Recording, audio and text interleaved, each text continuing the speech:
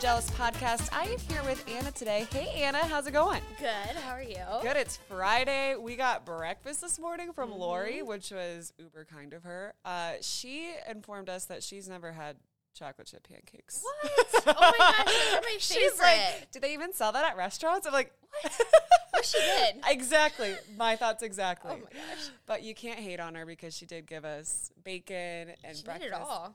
Even the drinks. I mean, That was really nice. And it was funny because Al, who's on the podcast with us today, he's normally the one coming into Bing Bang bringing us food. So like when he came in this morning, he's like, whoa, and we had all this food for him. So talk to us about Al, how he got connected with us, and why you invited him on today. Yeah, so Al got connected to us through Lori. Both of them were Urbandale Chamber members and just met over time and kind of got together, and Al needed some help with some of his marketing needs and brought him in, and the rest is history, I guess. Yeah, he came in and we were doing a creative strategy with him, and hearing his story, I'm like, this story has to be heard. So we invited him on today. Not only is it Breast Cancer Awareness Month in October, but it's also Pork Month. Yes. Yep. National Pork Month. Pork awareness. Do we need awareness for pork? Pork, yeah. And then also Filipino Month, because Al is Filipino, and he kind of dives into that with his childhood and how he was raised today.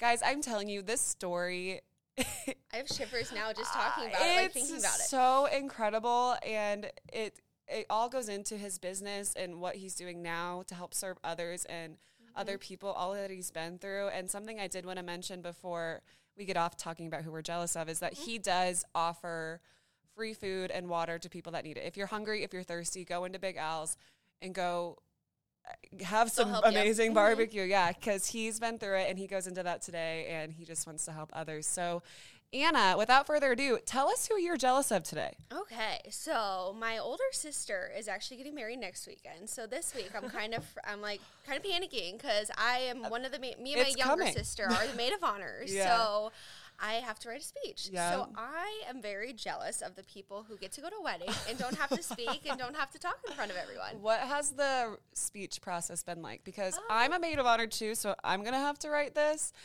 I feel a lot of pressure. Yeah, we're a little nervous. So it's me, my older sister's getting married, and then I'm the middle sister, I guess, and I have a little sister. So my younger sister and I are doing our speeches together just to make it easier, and neither of us have been a maid of honor before. So that helps a little bit. We kind of broke it down in an outline and had welcome, and then her part, my part. Are you going more funny or more sentimental? More funny. I mean, there are a few sentimental parts in there, but more funny and just, have a good time, lighthearted. Good. Yeah. That's my struggle. I'm like, I could go hard. 80 different directions. I just don't want to cry. I'm sure I'm going to cry, but if I start crying, I can't stop. That's my problem. So How it's much older is your sister than you? She's 3 years older. Okay. So and then my younger sister and my older sister, they're 7 years apart. Okay. So it's kind of like I have more to talk about just because I grew up closer with my older sister. So it's just weird trying to figure all of it out and putting it together to make it sound right. Yeah. So it'll be good. That'll be fun. Yeah. I love a good nervous, wedding. I mean, it's a good time. I'm excited. I'm your wedding gal. I'm a great plus one. I'll get out on the dance floor. I'll get jiggy with it, and I'll just have a good old time. This week, I'm jealous of, I've been talking about it all week since I started following them last week, Crumble Cookies. They're, each time I'm, screenshotting, gotta do this, gotta do that, gotta try that. And I love it so much that I've been influenced and marketed to, I might go get a Crumble Cookie after work today. They're delicious. And all their content they put on their social pages are awesome. The question is, do I stop at one or do I keep going? Good question. I was going to say, this is sad that I know this, but they have the 1 single box or 4 or more than that. So it's either 1 or 4, I feel like. Okay, 1 or 4. I could do 4. I'm going to the Iowa game tomorrow. I could bring some cookies to tailgate with at 8 a.m. That sounds amazing. Everyone will love you, yeah. Okay, we've been given a tight timeline for this intro by Sam. So we are going to wrap it up and enjoy today's episode with Al, and give us a shout out on socials if you do it and you listen to it. We'd love to hear your thoughts because we have so many. Yes. And he was amazing. So enjoy today's episode, guys. Bye. My youngest daughters, I remember they were the first dishwashers. Oh my goodness. They were in our driveway with the garden hose and Dawn dish soap, scrubbing the pots Yeah. in the driveway. Meanwhile, there's chunks of food going down the driveway. That's funny. And they're embarrassed, and I'm like, I'm kind of embarrassed, but it's like, and my wife won't let me in the house because it's a mess. I'm a mess. I'm a mess. Well, it kind of leads into our conversation today, why we brought you on. Anna and I both became jealous of you after our creative strategy session with you. We had probably a couple months ago now. And we've been doing more and more work with you. And we're like, we have to get this guy on the podcast. His story's too good not to share. So we're excited, like we were kind of talking about before, to expand on all facets of your life because you're more than Big Al's Barbecue. You have a bigger story to tell. You're doing greater things beyond serving people amazing food, which we have had the honor of tasting a few times because Al never comes here empty-handed. Except today. Today, That's okay. Today, but you guys. well, we provided brought the food. breakfast today. breakfast. We got a little surprise from Lori over there with some pancakes and stuff. So I want to talk about, because you were saying your kids started working in the restaurant young. When did you start cooking and getting this love for cooking? Because you started in the kitchen young too, didn't you? Yeah, I did. I remember my brother and I were really close in age, and so we were 6 and 7 or 7 and 8, and we were already in the kitchen. I mean, we were already cooking, and so With a knife? With a knife. Oh my goodness. and it was expected. I'm Yeah. still And not we got to given a load the knife. dishwasher and all that. I mean, that was the expectation of us. I mean, it was. But anyway, we were cooking already by the age of 7 and 8. And one of the things that we would do in the morning time on Saturdays is we would cook for our mom and dad, right? And the big Filipino thing is eggs and rice and some other piece of meat like Spam or a piece of salted fish. So that's a very Asian thing, but that's what we would make. So I remember making eggs, and they had to be. We all like sunny side up eggs, and if I ruined one, if the yolk was broken, I would make another one to make it so it's perfect because I'd wait till they'd wake up in the morning. Yeah. Now, we baked that. We were making Campbell's soup. Mom was teaching us how to make all these, popovers, and she just loved. My mom loved to cook, and she always told us that was the common denominator that everybody had. It didn't matter whether you're an enemy, a friend, a neighbor. The common denominator is you have to eat. Yep. But the more important thing for her was she felt that everybody in this world was your friend. At least try to make them that way. And how do you do that? You make them food. Definitely. However, if you can't do that, they were never meant to be your friend to begin with. Yeah. So that was always ingrained. But the most important thing, and I'll never forget this, when we were growing up, we were taught how to iron. We're 6 and 7 years, we're taught how to iron, make our beds, clean the floors, clean the toilets. That's part of your culture too. It is isn't part it? of our The culture. Filipino It was part of our culture, Yeah. and it was a must, and you did it. Yeah. But at any rate, my mom had this premonition. She said, Al and Harry, the reason why I want you to learn all these things is because I'm not always going to be around. My brother and I like going, huh? Like, where are you going? Where are you going? I'm not always going to be around to do this for you, and you can't expect a Very lady true. to do this for you. You have to know how to do this because you may be by yourself. I want you to be able to do that. And we're 6 and 7, right? Yeah. We're not 16 and 17. Right. We're 6 and 7. Wow. So it was always ingrained in our minds that was what we should be able to be self-sufficient at that age. And so we were. So, to the point of us cooking, it started there. And thank God she did teach us because, at the end of the day of that, she left young. She passed away young. And, of course, my brother and I, we were equipped. Yeah. We're ready for life, right? So Do you want to kind of dive into that? So when she was diagnosed with breast cancer, how old were you during all that? sure. To go into that story. It was in the 1970s. There's these magazines and stuff, Cosmopolitan, Mademoiselle and stuff, and they were talking about this thing about breast cancer. And I'll never forget, my mom had the magazine opened up, and it showed this caricature of a lady hand up and touching her breast, and my brother and I going, oh boy, this is like Mom, what'd you bring into the house? rated X, Yes. right? It's like, so we're What is looking. this? And so they showed how to, circle around here and circle there and stuff. Well, she felt a lump. And the long story short of that is that it was cancerous. We went up to the Mayo Clinic, and sure enough, it was cancerous. And so was it she had surgery. What? Oh, she got the lump removed. So she got that. So she had a single mastectomy. Okay. And so we were fine. It was fine. And then the other breast. So both.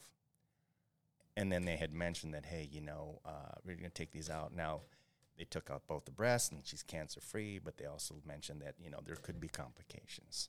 This is in the late 70s.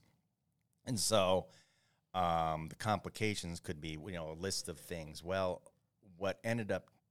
my mom ended up passing in 1986, and what ended up taking her life was complications to the breast cancer, where she ended up dying from leukemia. Oh, wow. Yeah. Oh, my goodness. So I remember it was on a Thursday. It was in November, and on a Thursday, and my brother I was living in fraternity. I was at Sigma Nu fraternity at Iowa State. Fun. And I get a phone call. One of my Justin Boyce, I think his name was. He said, "Hey Al, your brother's on the phone. It's important." It's like 3:00 in the morning. Oh my goodness. I said, "What's going on?" He says, "Al, we got to get up to Rochester. Something happened." I said, Mom just had she just had the bone marrow transplant. What do you mean? She said, I thought everything was fine. She said, we got to go. We didn't have a car. We didn't have anything to get up there. So we called a friend of ours. His name is Jaime Reyes, and he's still around. He's up in Ames, and he was friends with my dad. They both were engineers of the Department of Transportation. Anyway, we ended up getting a ride up to Rochester through this gentleman, and we got up there probably 10 o'clock. And my mom was in the ICU. Oh, my goodness. And we went, and my dad was there, and we went to the doctor, and the doctor said, well, based upon what's going on, probably by 2 o'clock, she's gonna be gone. And you were like, gosh. how old? I was 20. I just got my shivers. God. I'm 20 years old. My brother's 19. I'm a sophomore at Iowa State. And I'm like, what? So it was true. She passed at 2 o'clock. About 2 o'clock, she passed away. Well, right when she had all these tubes in I still remember vividly. She had all these tubes, and she couldn't talk, and all she could do was kick her leg. And I remember looking at her, and I said, "Hey, Mom. Gosh, I love you, and I'm sorry that this is happening. But I want to let you know that I'll help find the cure so that this won't happen anymore. I promise to help find the cure." And I was holding her hand. I'll never forget that. I remember telling her, because at the time I was enrolled at Iowa State, I thought I was going to become a doctor. Mm-hmm. And so I thought, well, I'm going to be this grandiose scientist doctor to come up with this cure for breast cancer and leukemia, and I thought I was going to do that.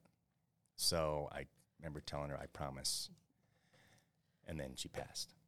So here I am, I'm 20 years old, I'm flunking out. I flunked out at Iowa State, not knowing what I'm doing, right? But I find out, I'm just not really cut out for this scholastic stuff. I'm flunking out. I flunked out. And so the whole dream and the whole thought of Mom passing away, or the whole thing, me saving lives with trying to find the cure for breast cancer, kind of went away, because now what? So here's this unkept promise, and it just kind of faded away, and it was always in the back of my mind. And so it's, but then you fast forward. So yeah, you look at what you're doing now. Yeah, so you look at, God has a way of taking things in life, and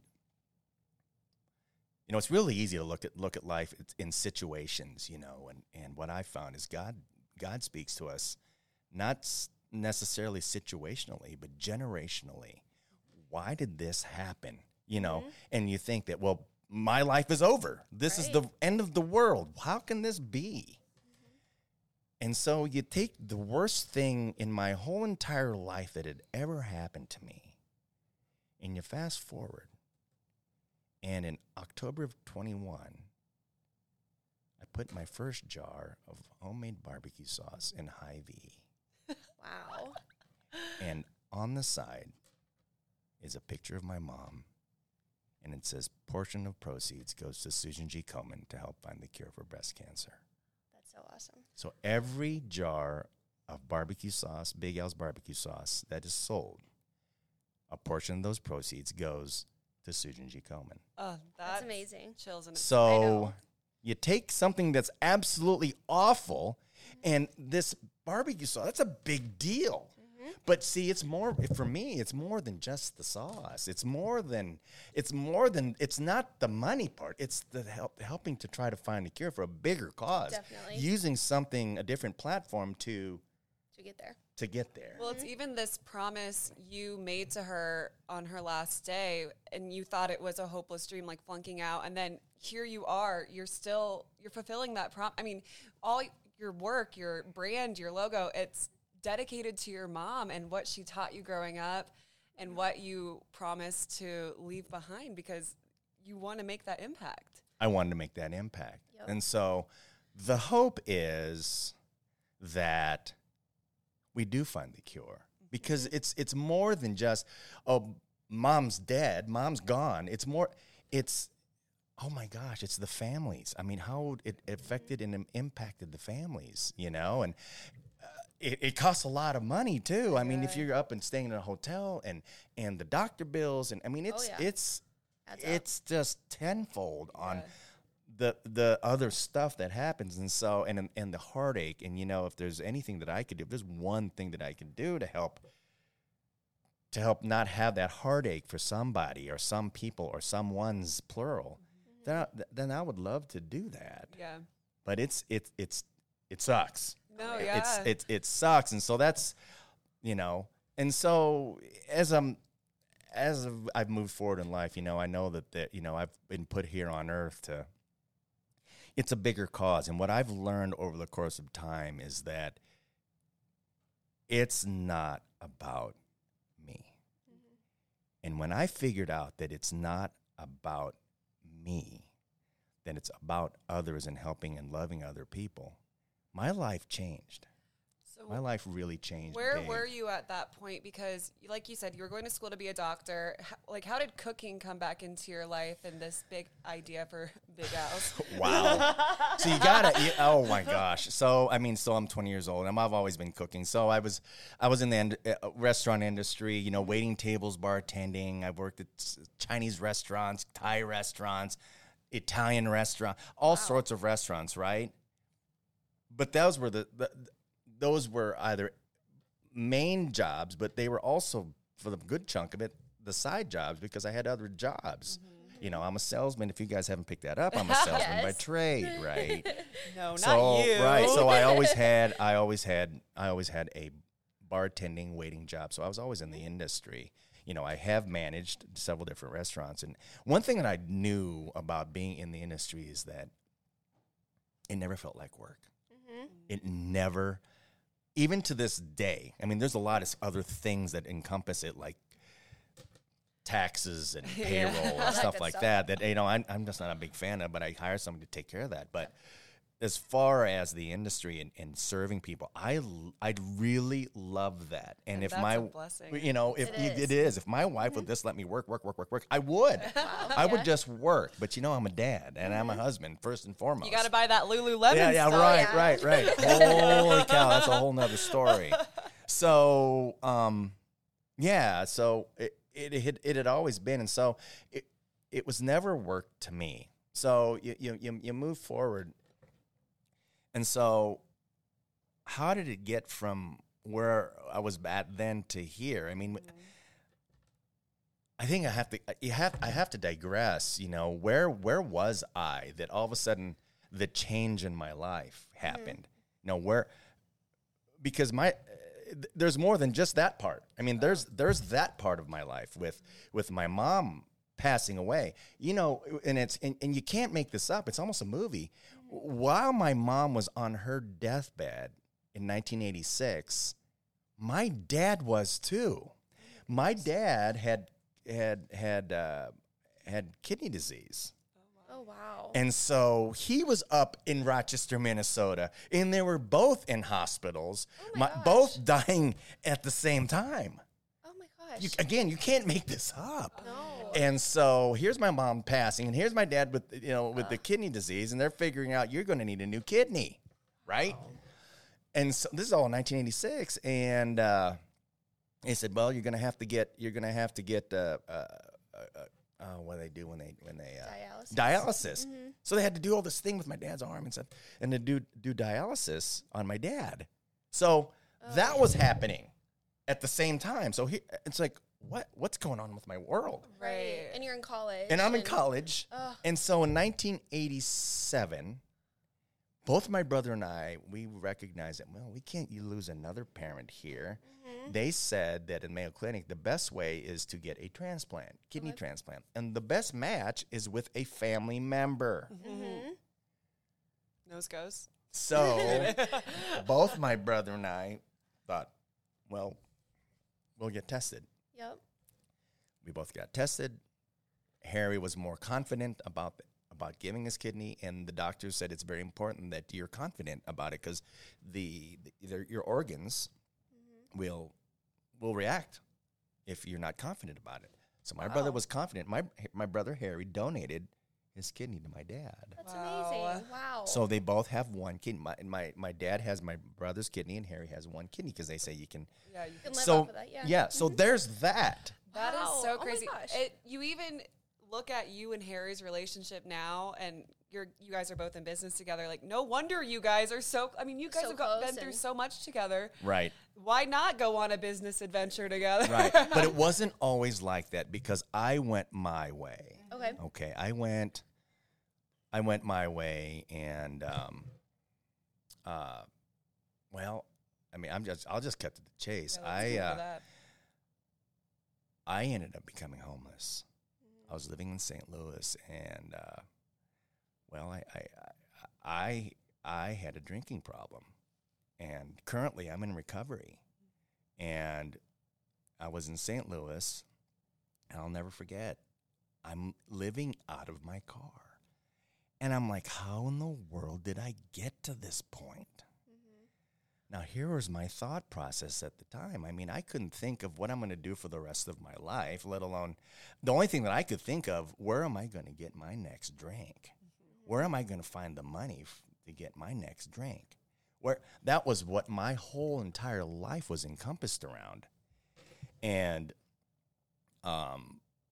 so I'm a recovering alcoholic. And so here I'm in St. Louis and living in my car. And I will never forget, here was my decisions. As an alcoholic, we think differently. We don't think right. We have what they call a living problem. We don't know how to live life on life's terms. Mm-hmm. So one of the things I remember, I was living, I'll never forget, it was July 4th. I do remember that. And I was in my car in the driveway or in the parking lot of the old apartment complex that I got evicted out of.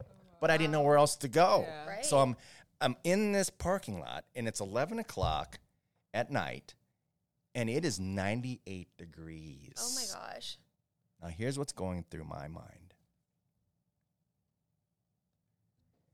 My gas is on E with the red light showing. If I turn the car on for a brief moment, the air conditioner will kick on. But I don't have enough gas. But I'm hotter than hot. It's hot. Uh-huh. It's freaking hot. Meanwhile, if I turn the gas off and roll the window down because I don't have enough gas, but I can't breathe, I can't stay in the car without the air conditioner or without the windows down. So I put the window down. Well, guess what? Now I got fresh air, and I can be cooler than if the windows were all the way up without the car running. Mm-hmm. But my dilemma was, now the window's down, here are the mosquitoes. Oh my gosh. Mosquitoes in the summertime. And the And I'm sweating. Yeah. Right? Not ideal. No. So here's those are the things that I was dealing with. Oh, yeah. Those are the life things I'm dealing with. And meanwhile, where am I going to get a couple dollars to go buy this cheap-ass vodka? Yeah. Right. Where am I going to get? So that's what's going through my mind. Talk about really messed up mind. And I'm not saying that I'm not messed up now. I'm not saying that. We're all a little messed We up. are. Harry. But certainly, if you move forward, my life is completely changed. I am not that person anymore. No. I don't have to be that person anymore. What was it that took you out of that, or you started to Sure. realize you turning needed? point. Yeah. So what happened was finally, my dad had some friends from the church that lived in St. Louis, and they were working for Monsanto. They were food scientists that got their PhD. They were just smarter than smart, right? And they were from, I forgot where they were from. They weren't from India. They were from, gosh, I can't remember. At any rate, they were from the church, and so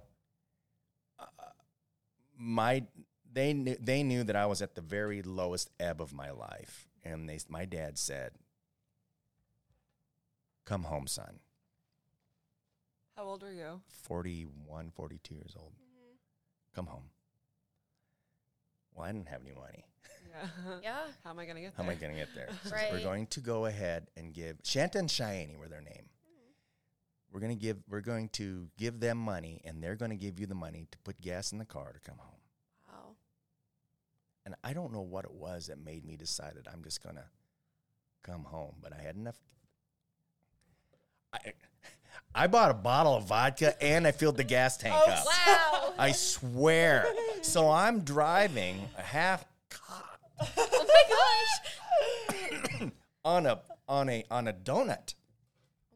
On a donut. And I'm driving home and I'm like, and I remember having to pull over because I was so drunk up. Yeah. I remember driving home, but anyway, I ended up getting finally up to my I got that money, I put the gas in the car, and one tank or 1.5 tanks, however much money it's kind of, that part was a blur. Mm-hmm.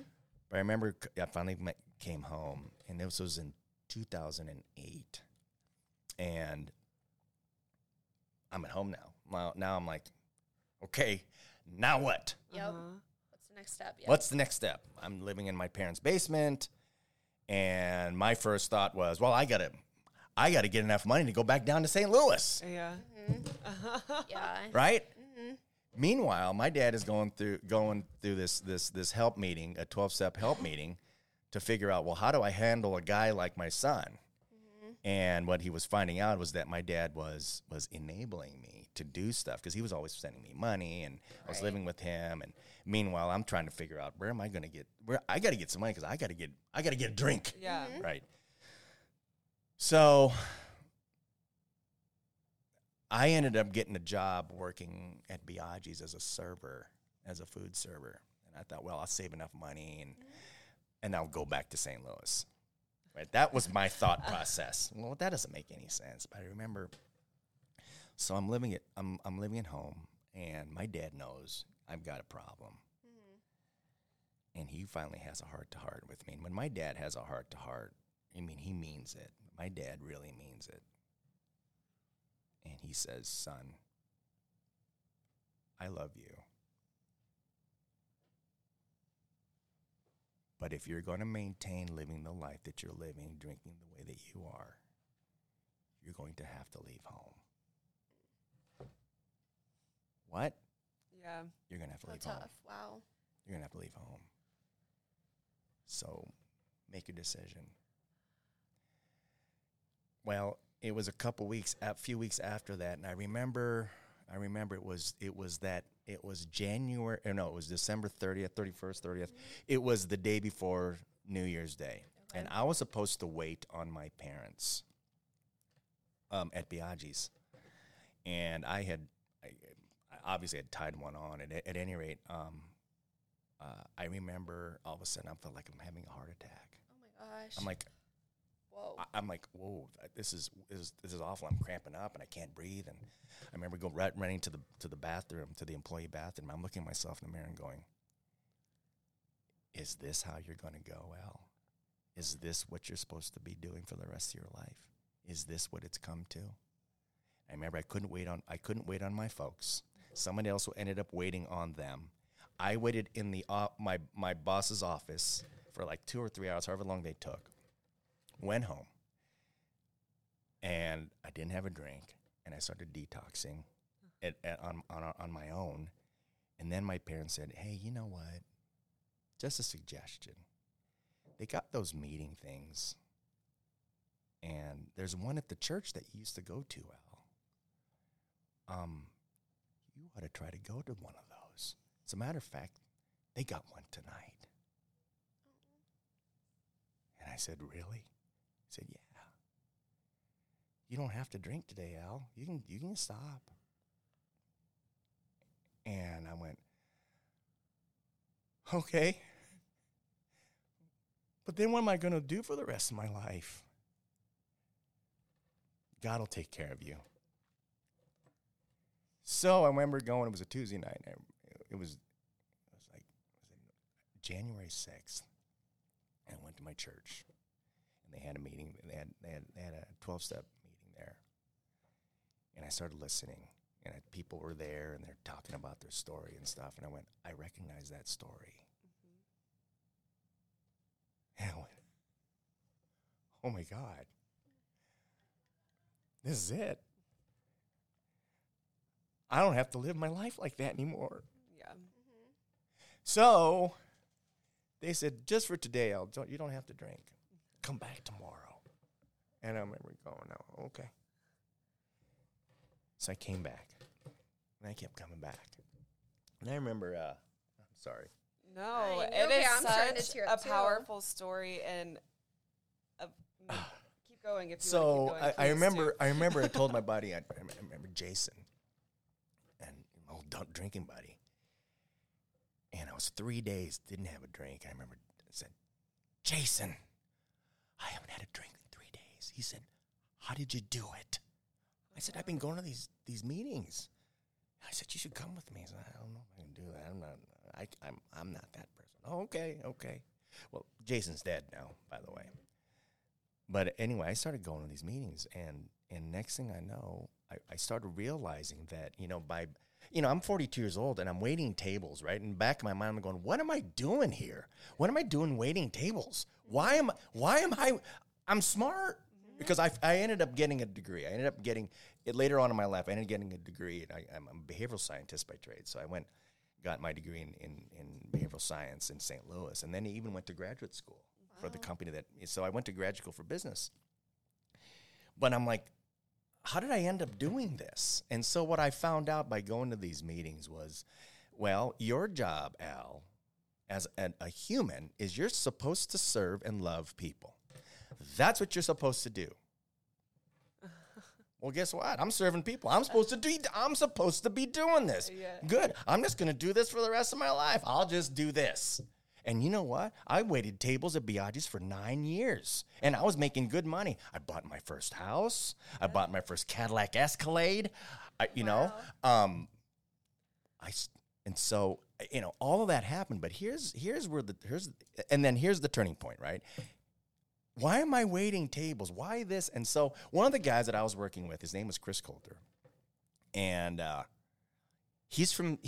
we both like the St. Louis Cardinals. He's from Missouri, and we both love this barbecue. And he had a smoker, and we would talk about recipes and stuff like that. And he knew that I knew what I was talking about because I learned how to barbecue in the South. Because all my travels and stuff in the South, from St. Louis to Mississippi to Texas, Kansas City, taught me all these things. And see, this barbecue in the South became a hobby. This was just a hobby for me. And so when I came back home, the only smoker that I had was a Weber grill, right? Well, Chris had a smoker, and he was moving back down to Missouri. His wife had cancer, and they needed to move, and they moved to the lake. They needed to get away so she wouldn't be any stress. And he said, "Hey, Al, I got this smoker along with all this other stuff with it that I thought of you first because you have this passion like I do. Would you like to buy it?" Meanwhile, my wife had given me the permission to buy a smoker. So The universe. I likes went, to win. my wife says yes. my The smoker gosh. presents himself. However, she was expecting something different for a smoker. She's thinking like Walmart. Gotcha. Oh, Meanwhile, yep. this smoker, you pull behind a truck. Oh, Yeah, so it ma- is big. this. She was expecting this. This It got little And thing. I got this. And I went in with my father-in-law, Okay. right? Mm-hmm. So I went in with my father-in-law, and we got this big smoker. I pull in this big smoker. My wife is, she's mad at me. Oh my gosh. Where'd you put it? Yeah. Well, yeah. in the driveway. Stall in, 3. in the driveway in Adel, Iowa, in the cul-de-sac. Oh, too funny. In the cul-de-sac. And so here's this. Look, That's awesome. there were no Asians, and there's no Asians in Adel, Iowa. It's country back there. It's super country. So the fact that here I am in the cul-de-sac, and there's the Asian guy, the token Asian guy sitting there, right? With the They're like, and they're like, looking, because I remember I had bought also that year, I had bought my first John Deere lawnmower. Okay. Right? Riding Oh, lawnmower. yeah. Guess Big what I had? deal. And for Christmas, my wife, my wife had bought me some overalls. So guess what? I put the overalls on, no shirt underneath. Oh my gosh. Stop. I'm on my track. My wife has a picture. She has I a was gonna video. say, we need this photo. I'm on the tractor, right? And I'm driving around the cul-de-sac because I got this John Deere tractor lawnmower. Go with your and with Asian guy, right? know, with the visual. The overalls. with the overalls, with the no shirt on, and I'm driving. Look at me. Oh my And so the gosh. neighbors already think, oh, God, he's this freaking guy? crazy, right? So that's great. We're crazy. We're a blended family. Al's crazy. Sort of the thing in that. And then Crazy Al brings a smoker and parks it in the driveway. So here I am. I light the smoker up, and the whole neighborhood smells like a pork chop. I love it. And the neighbors are going, "What you got going on over there, Al?" I said, "This is Southern style barbecue." I'm like, "Really? Can you sell me something?" Sure. Get out of here. Let's go. Let's go. Can you sell me something? I went, Can I wear my overalls? Right. Yeah. Yeah. So here I am. I'm like going, I think I'm on to something. Heck yeah. So I told my wife, I'm going to start a catering company. She went, with what money? Mortgage was due yesterday. We ain't got no money. It's like, no, I said, I've got a calling here. I said, I prayed about it, I said, I think I got a calling here. People are offering to buy. And so I already priced out on how much they sell ribs at my competitors. It would be my competitor's place. Right. And I said, there's money to be made. I said, if I sell the rack of ribs, we make $15 in our pocket. Nice. My wife said, really? All I have to do is sell 10. Mm-hmm. Guess what? We got part of the water bill paid for. That's amazing. So it just kept escalating. Kept escalating and kept Yeah. escalating. And so she said, well, where are you going to get the customers? I'll go door to door. I'm a salesman. Yeah. I'm a salesman. Great. Yeah. And that's what I did. How cool. That is so. I sold door to door. Your ribs. I ribbed everything. Picnic basket, You have business like a card. I just see That's a so little cool. tray with all Seriously, your samples. it's exactly what it was. Wow. Picnic basket, business cute. card, and walked in to like this and would Yeah. talk to the decision maker, which was always the office manager, because they always are the ones that had, hey, what are we doing for lunch? Yeah. And they pull out, Totally. well, here, let's go to here. Here, Yeah. I got a menu to here, Yep. to here, to here, to Yeah. here, to here, right? And I always chose at the time people's stomachs, like right about now, about 10:30, it starts Where to they're grumble, hungry. Totally. right? Smart man. Here's what I found out. The stomach has no voice of reason. None. When it comes to money, when it comes to anything, the stomach has no voice of reason when you're hungry to the point that it becomes the hangry part. Oh, And so that's what I would do is I would take advantage of that because you know what? It smart. could have been a bologna sandwich and I could have sold it to these people because they were so doggone hungry. And they would have thought it was the Last Supper. I love Oh my it. gosh. So how long did you do catering before Big Al's came into play? So it was about a year and a half. We were selling out of my garage. Meanwhile, I'm waiting tables full time. And then I needed a front because I was highly illegal selling barbecue out of my garage. I had bought a $50 oven from Craigslist. Oh my gosh. And it's still there. Seriously? It's still there. Stop. And then I bought from Bill Veltri, a buddy of mine. He had sold me his stainless steel refrigerator to me Wow. for $200 and some odd dollars. And to me, that was still, right now, it's still a lot of money, okay? But he sold that to me because I needed a refrigerator. And they had the smoker outside of the garage, right? Oh my gosh. And so that's how it started. So I'm selling, but I'm illegal because you're supposed to have That's you're supposed so to have funny. the sinks. So when was Big Al's born? Like what year was that then in your timeline? So 10 years ago. Wow. So Big Al's, it started out as Hal and Al's Q and Catering. Okay. Because my father-in-law and I, we thought about starting this catering Yeah. company. Then I ended up buying them out after 6 months, right? Yep. So a lot of big things happened 10 years ago. It started in 2012. It was exactly 10 years ago. So 2012, bought my first house. 2012, bought the smoker. 2012, my daughter was born. Oldest? All that. Wow. My youngest, the youngest daughter was born, Emma. Math. Everything all happened in became 10 years ago. Crazy. Wow, all And at so once, all at too. once, and then so what happened was after about a year and a half, I bought a food trailer because I needed a front. Yep. Because I was illegal, super highly illegal. That's my favorite part of this I know, whole that's story. I mean, I was like, dude, That or the overalls. Dude. I don't know. Yeah. how many pounds you want? Give me the money. Oh my gosh. Cash only. I love it. Cash only. Yep. Right? So I'm selling pounds of meat Oh, out of the garage, pulled pork. There you go. So yeah, so it started out in 2012, and then a year and a half after that, I got my food trailer. Then this opportunity over on the east side of Des Moines, across the street from Anderson Erickson, on Hubble, in the hood, Yeah. across the street from Cheap Seats. There was 2 murders across the street from us. That's how bad the hood was. You're like, I want that one. But you know what? It was my first restaurant. Yeah. It was my first restaurant. That's coming Wow. about 7 years ago. That's so crazy. So 7 years ago, we started my first restaurant. Okay, so then I'm just like trying to think of the timeline in my head. And then when did the barbecue sauce come into play? So about a year after we were open, a guy comes to me and says, "Hey, Al, do you sell this barbecue sauce?" Well, look, I'm a salesman. Everything is for sale, sir. Yeah. Yes. Everything. No. Do you always sell a it yet? He said, no. I said, well, I can sell it to you. No, but do you sell it? Like, could you sell it to me to Hy-Vee? I'm like, oh. Whoa. Oh, So he says, I'm shit. so-and-so with Hy-Vee. I'm the buyer for Oh my goodness. up in Ankeny. Yeah. In Ankeny, big at deal. the Ankeny. And I said, Ankeny. He says, yeah, we're the 4th largest revenue generating Hy-Vee in the United States. Wow. I'd love to get your barbecue sauce there, Yeah. right? How cool. So I went, wow, great. So I started doing some research on how what it's going to take and stuff like that. Well, it's to a tune of $30,000. Whoa. What? No. Yeah. So No. so it was like, and so I told my we had a big meeting with my accountant and all my Yeah. team, and we were sitting in front of this person, Todd BDI, who bottles our stuff. They came and told us, this is what's going to take. You got to get it tested. You got to get this nutritional fact and stuff and this and the bottle and a all lot. this. It's a lot. I said, how much is that going to be? Oh, about $30,000. Oh my gosh.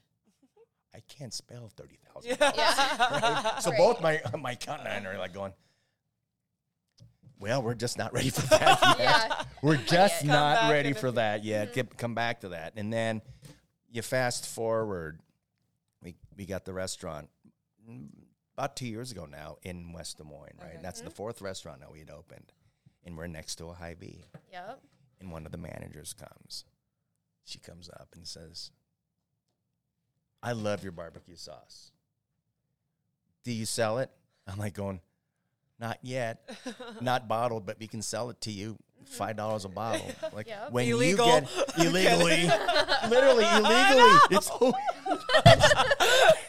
It's so I'm so highly illegal. The good news is I'm not an illegal, but I'm illegal. So business anyway, is. here we go. So we're So I told we're now in a position that we can start to reignite this idea of selling barbecue sauce. So that's what we did. We put money into it, and I stroked the check for it, and we started selling it. But in that time frame, that was about a 4-year time frame. I had known that I wanted to donate a portion of the proceeds to Susan G. Komen.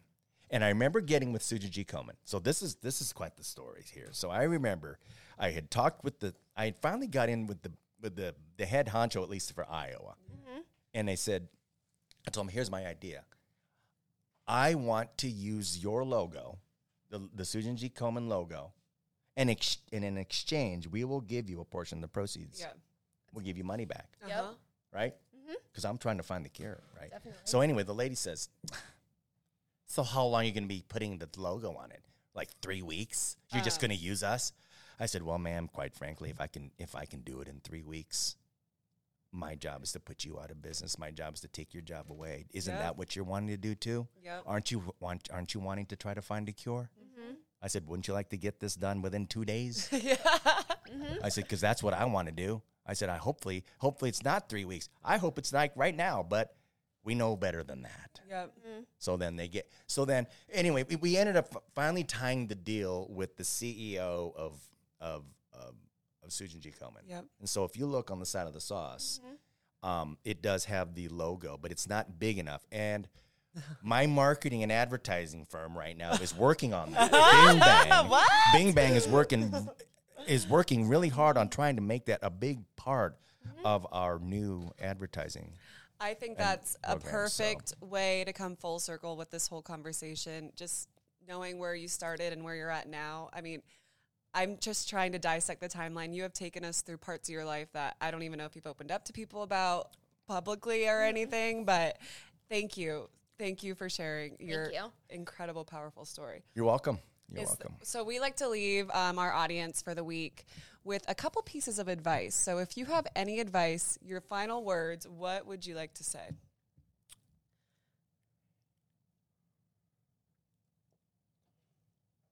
Follow your passion. Trust in the Lord. And if you think you are beaten, you are. If you think you dare not, you don't. If you'd like to win but don't think you can, it's almost a cinch you won't. If you think you'll lose, you're lost. For out in this world you'll find success begins with a person's will. It's all in the state of mind. Think big and your deeds will grow. Think small and you'll fall behind.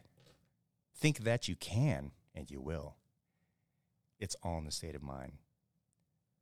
Life's battles don't always go to the stronger or faster man. But sooner or later, the person who wins is the person who thinks that they can. God bless. Oh, the chills, Al. You just took us to church on a Friday. I don't know what to do with that. Final thing, where can people find you? Your restaurant, where are you at? Where can they donate to Susan G. Komen? You can buy yourself like a whole bunch of cases from Susan G. Komen. It is Breast Cancer Awareness Month. Yep. All the Hy-Vees. If you do not see it, find the manager. Tell them you want it. They will buy it. All right. It's through Lomar, through the distribution, or you can come to the restaurant. You can find me. I have 2 restaurants. One in West Des Moines, 1960 Grand, number 23, or in Adele. And our newest adventure, we just signed the contract. I've been waiting for this. In Ankeny. So I've got the keys in the district. Woo. Oh my gosh! In the district, my neck of the woods. Yes. So we are. We're excited. It's official. It's official. My brother Harry has said, "Don't say anything yet until we talk to Bing Bang Al. We got to see where we got for the push Harry, and stuff." He's talking to us. Yes, okay. Tell Harry it's okay. Yeah, we got you. I love it. So look out for that and look out for all the big things Big Al is doing and our partnership with you. We're so excited to keep it going. Cool. Thanks for sharing your story, Al. You're welcome. Thank you. Bye.